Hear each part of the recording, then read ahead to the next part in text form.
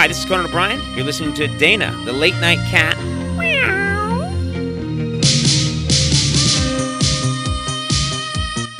Welcome to an entertainment episode of Radio Rehab. I'm your host, Dana, here in studio with producer Shar. If you would like to email us, it's radiorehab@gotoproductions.com. That's go-to productions.com. Call or text 415-496-9511 on Facebook, Instagram, and Twitter. It's at Radio Rehab Dana. So we have a very exciting show today. Producer Shar and I are on our way. Well, we're not in the car right now or anything, but we're about to go over to the Ritz-Carlton, where I get to interview Barry Jenkins, the producer of the new movie coming out, Moonlight. We got to go to the screening a couple of weeks ago. This movie is going to completely change the game. I feel like I'm about to go interview next year's Oscar winner. And you know what's so funny is that actually happened with Asif Kapadia, the director of Amy. Did you feel that way when you I did. I really did. Before we interviewed him, I felt like, you know what? This is going to be huge. Like, this guy is going to win an award. Have we not talked about the fact that there's like kind of like awards buzz around Moonlight? No, I don't. I mean, I don't think so. But because I feel I've had this conversation with some PR people and stuff like that. That they were saying that this, you know, like there is kind of this buzz around Moonlight and all that. And I didn't really know what it was about when we went to go see it. It's actually one of those things that normally I go in and I check the trailer out and I see if it's something and I kind of divvy it up to like who it would fit. And I heard that, I guess because of the buzz behind it, I go, Dana, do you want this? And then I watched the trailer, and then I was just like, wow, this one's a little deep. Very deep. And so but on the addiction level, right. It's amazing. And and that was the thing is like, but then I don't know if the trailer really portrayed any of that. It didn't at all. And so I kind of was just like, oh man, I don't know if this is something that you would be into.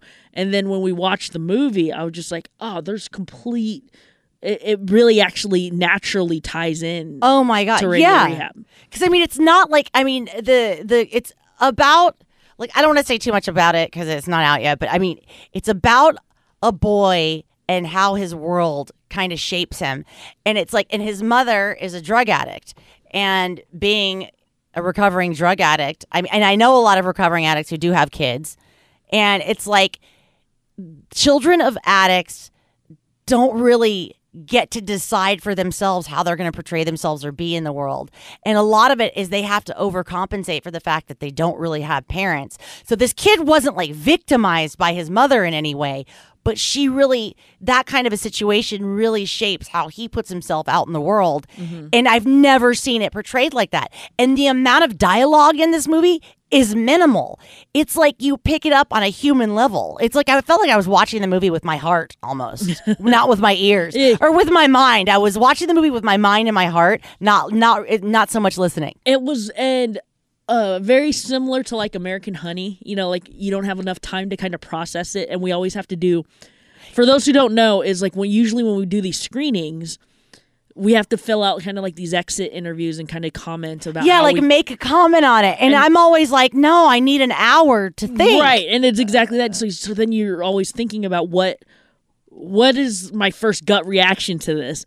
Came to me, it was just like, it's a very intense movie. Yeah. But it's like you wouldn't be able to really explain why it's intense until later, until you processed it. Right. Like, what is this heaviness I'm feeling? But it's not a bad heaviness. It was almost cathartic. I mean, it was cathartic in a lot of ways. When I think about it now, it was like I went through, it's like you're going through someone's experience. It's the human experience is what it is. But I mean, I connected to it on a different level because I'm an addict. It has nothing to do, like anybody would connect with this movie. Anybody will like this movie, except people who are really, judgmental, set in their own crap. But it's like, hey, do they even go see movies anyway? That's funny. Yeah, I mean, it's like, because I did talk to one person who was saying like, oh, I could empathize or something. And I'm like, wow, that's interesting. So some people will watch this and they'll completely separate themselves from the character going, thank God that's not me. And the other funny thing is like I had to share at a meeting, and I actually had somebody come up to me and said that she said she was crying afterwards and that she had to go talk to her sponsor because thank God she wasn't me. And I was like, Wow. Okay. But she was saying it. She really meant it as a compliment. She was saying it as a compliment and I was touched by it. But it's like, we all go through different. Some of us have darker histories than others. Some of us have to hit bottom a lot harder than others. I hit bottom a long time ago. Is that the same thing as saying, wow, you make me feel a lot better about my life? Funny you should say that. Yeah. It was like, I felt really bad about things, but God, I felt so grateful for my life after your share. Yeah, it was like, I'm so grateful I didn't experience all of that stuff, Because some people hit a bottom, like their spouse will go, I'm thinking about leaving you. Done deal. They're sober from then on out. I hit a bottom, and then I got a shovel, and I kept digging. You know what I mean? I have a friend. We have a mutual friend. His name is Greg. I'll keep it at that. Okay. And Greg, he had a really rough time a few years back. Mm-hmm. Super clean now. Doing really well. And hopefully we'll have him on the show. Yeah, we should. When he's back up north anytime, sometime soon. But I remember when he was in that place, and another friend of ours and I were talking, and then we're like, oh well, like when people are they tend to go rock bottom. He hit rock bottom. And he didn't know that wasn't deep enough for him, so he decided to see what Middle Earth is like. Oh my God, that is so good. I kept digging until I was seeing like just matter, and I'm like, oh God, okay, I better start climbing up because I'm seriously about to fall out the butthole of life right now. It's the only way I could think to say that, but no, it's like the cartoon. Do you remember the Looney Tunes cartoons when they was it Yosemite Sam? Was it not Yosemite Sam, but some Roadrunner? But they dig and then they end up in China or Australia or something right. like that on the other side, like, and everything's upside down. You know what I mean? Yeah, exactly. But I would end up there and be like, okay, I'll just learn to do things upside down. Or I'm in China. I can totally learn how to speak Chinese. Yeah, I mean, it's like ridiculous. The lengths, the depths that we go to. But there is some recovery in this movie, which I won't go too much into it. There, from a recovery standpoint, there's a lot of recovery in this movie, but there is some recovery for the people and the characters around it. It's just really, it's a beautiful film, and I'm looking forward to interviewing Barry Jenkins, the director of it. And I think you guys are going to want to see this movie. And check this out. We're about to interview somebody who's going to win an Oscar next year. I'm convinced. Thank you, Barry Jenkins, for joining us on Radio Rehab today. It's a pleasure to be here. For those of you who don't know, Barry directed the movie Moonlight. I'm always honored to be interviewing somebody who's going to win an Oscar next year. So, no, seriously, the movie was amazing. It's like it's very rare when I go see a movie that I don't go, oh, that's good, but I've seen it before. I've never seen this before. I mean, it hasn't been done. So how did you come into contact with this project? So the playwright Terrell McCraney wrote this piece called "In Moonlight, Black Boys Look Blue," which takes place in Miami, in the neighborhood that both he and I are from. And a mutual friend of ours, these guys at a group called the Borscht Film Festival, the Borscht Film Collective in Miami. Their whole concept is we want to get Miami natives to come back and tell Miami stories. And so they read Terrell's play, and immediately, because they knew this thing about both myself and Terrell, which is that both our moms struggled with this addiction growing up in Miami. And so they told me, this isn't about you, but it's about you. And they had this secret plan to get me to fall in love with it. And it worked. Absolutely. When I read it, I just thought it was this very potent memory of my memories and composed them in this fever dream. And when I read it, my own childhood. So, I mean, when Terrell, because it was kind of autobiographical for him, right? Mm-hmm. And when he wrote the play, it was a play, like it actually was a play that was going on in New York, and then he turned it into a screenplay, or is that not right? No. It was never produced. The first time he wrote it was he was graduating from DePaul University as an acting undergrad. Okay. And then he was applying to Yale School of Drama as a playwright, and he had to submit work samples. And so he was only supposed to submit one, but being Terrell, he decided he would draft 3, and Moonlight was one of those. amazing to me is, first of all, the casting is amazing. And I'm wondering, what was your casting method like to find these? I mean, there's a lot of great actors out there, but these people were perfect for these parts. Yeah, we tried to be really thorough. It's sort of a mixture of Miami natives, like these non-actors, and then a mixture of these very seasoned actors like Mahershala Ali, Andre Holland, Naomi Harris. Our casting director, Yezi Ramirez, who's from Miami, actually, she scoured the nation pretty much. I mean, we looked everywhere. And what we were looking for was not, particularly for the main character, not three people who looked exactly alike. We were trying to find people who had the same kind of vibe and same kind of feeling. And what we ended up realizing was, if we could find actors who had the same sort of feeling in their eyes, that we could create this continuity. Because to me, between each chapter of the film, the world is shaping these characters so much that they've become like a different person. And so I felt okay that we could cast different people to play the same person.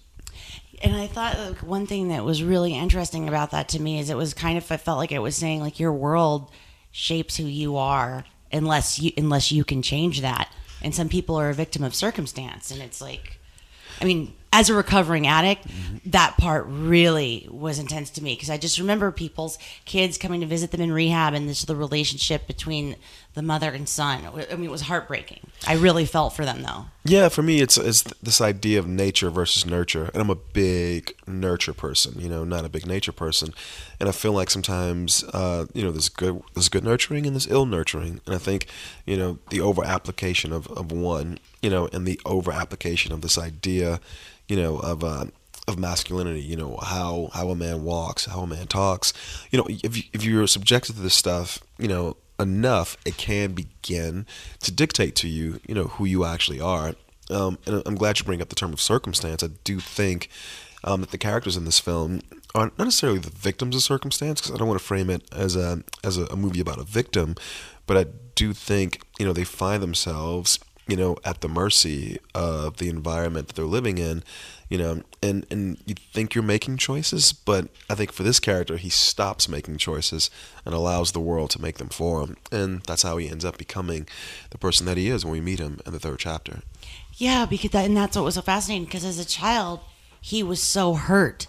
And as an adult, it was like, how can I not be hurt? Okay, this is how I have to act. Exactly. And I love that. Exactly. Yeah, and as sort of, Terrell and I talked about this a bit. We grew up with people, like this, who the world was just so much that they felt the need to fortify themselves, as you say, to prevent, from being hurt. But what you do when you do that, when you're making such an effort to prevent yourself from being hurt for being a certain way, from being picked on, you end up subverting the person you actually are, and all you can do is perform, this element of, let me protect myself from the world. The way I think of it is, when Trevante Rhodes shows up as the character in the third story, he just looks so radically different than he did as a teenager, and it's because his whole life has become this fortification.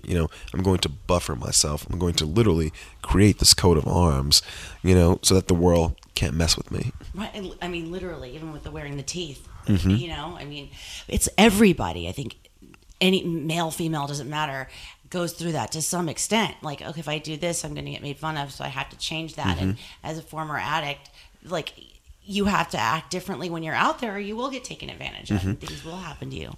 So that was I thought that was fascinating. Yeah, it's interesting, because this movie is played at quite a few festivals, and the places it's played are not like the world this movie is set in, and the people who are watching it are not like the characters who are in the film. And yet I find that people are identifying with the movie in a very, very visceral way. And I think it's because we all can identify with this idea of the world shaping us against our own will, and of the overpresence of this notion of, you don't behave that way, behave this way. Don't be this person. You're much better off being that person. And it's like, but I'm not that person, Yeah, I'm not that person, but this is who I have to be in order for you to respect me or love me. Mm-hmm. I thought that was amazing. Right, but it's never truly love, and it's never truly respect when it's a performance. Because it's not you. Yeah, and I think it's why, in the end stage of this film, when these two men are just sitting across from one another, talking and listening, I think that the idea of the world judging or predetermining and all those things go out the window. And now it's like you have the space to just be. And then you have to decide who are you going to be, now that we've allowed you the space. And that's the beautiful thing about these two characters is I can be me with you. Mm-hmm. I can be 100% me. I think we just composed like a 1954 ditty. I think, oh my God, I think so too. I feel a doo-wop song. I'm tone deaf, so I'm not going to sing, but no, that would be beautiful. The whole concept of the story was beautiful. I really, really do think that this movie is going to win an Oscar next year. I hope everybody sees it. Like it touched my heart, and it was one of those things that just stuck with me for weeks, and because it really is. It's humanity. It's like a dance that we do as humans. And because at first I was like, what era is this movie? And then I was like, it could be, I was thinking 80s, but then I was like, this movie is timeless. This is just two people together all the time. This is what happens as humans. Yeah, it's sort of where we hope the movie would ultimately get. The character is aging, so there is time that is passing. So it has to be rooted somewhere for sure. But what we wanted people to sort of feel when they watch the film is not the idea of it's this decade or that decade, but it's like this stage of development and that stage of development in a person's life. And again, I think the fact that people are digging in so much to the character and seeing so much of themselves in it is indicative of anybody who's gone through these stages can relate. I agree. It's a beautiful, beautiful movie. I just want to say thank you so much for being on Radio Rehab, Barry. Thanks for having me. I can't wait till you win an Oscar.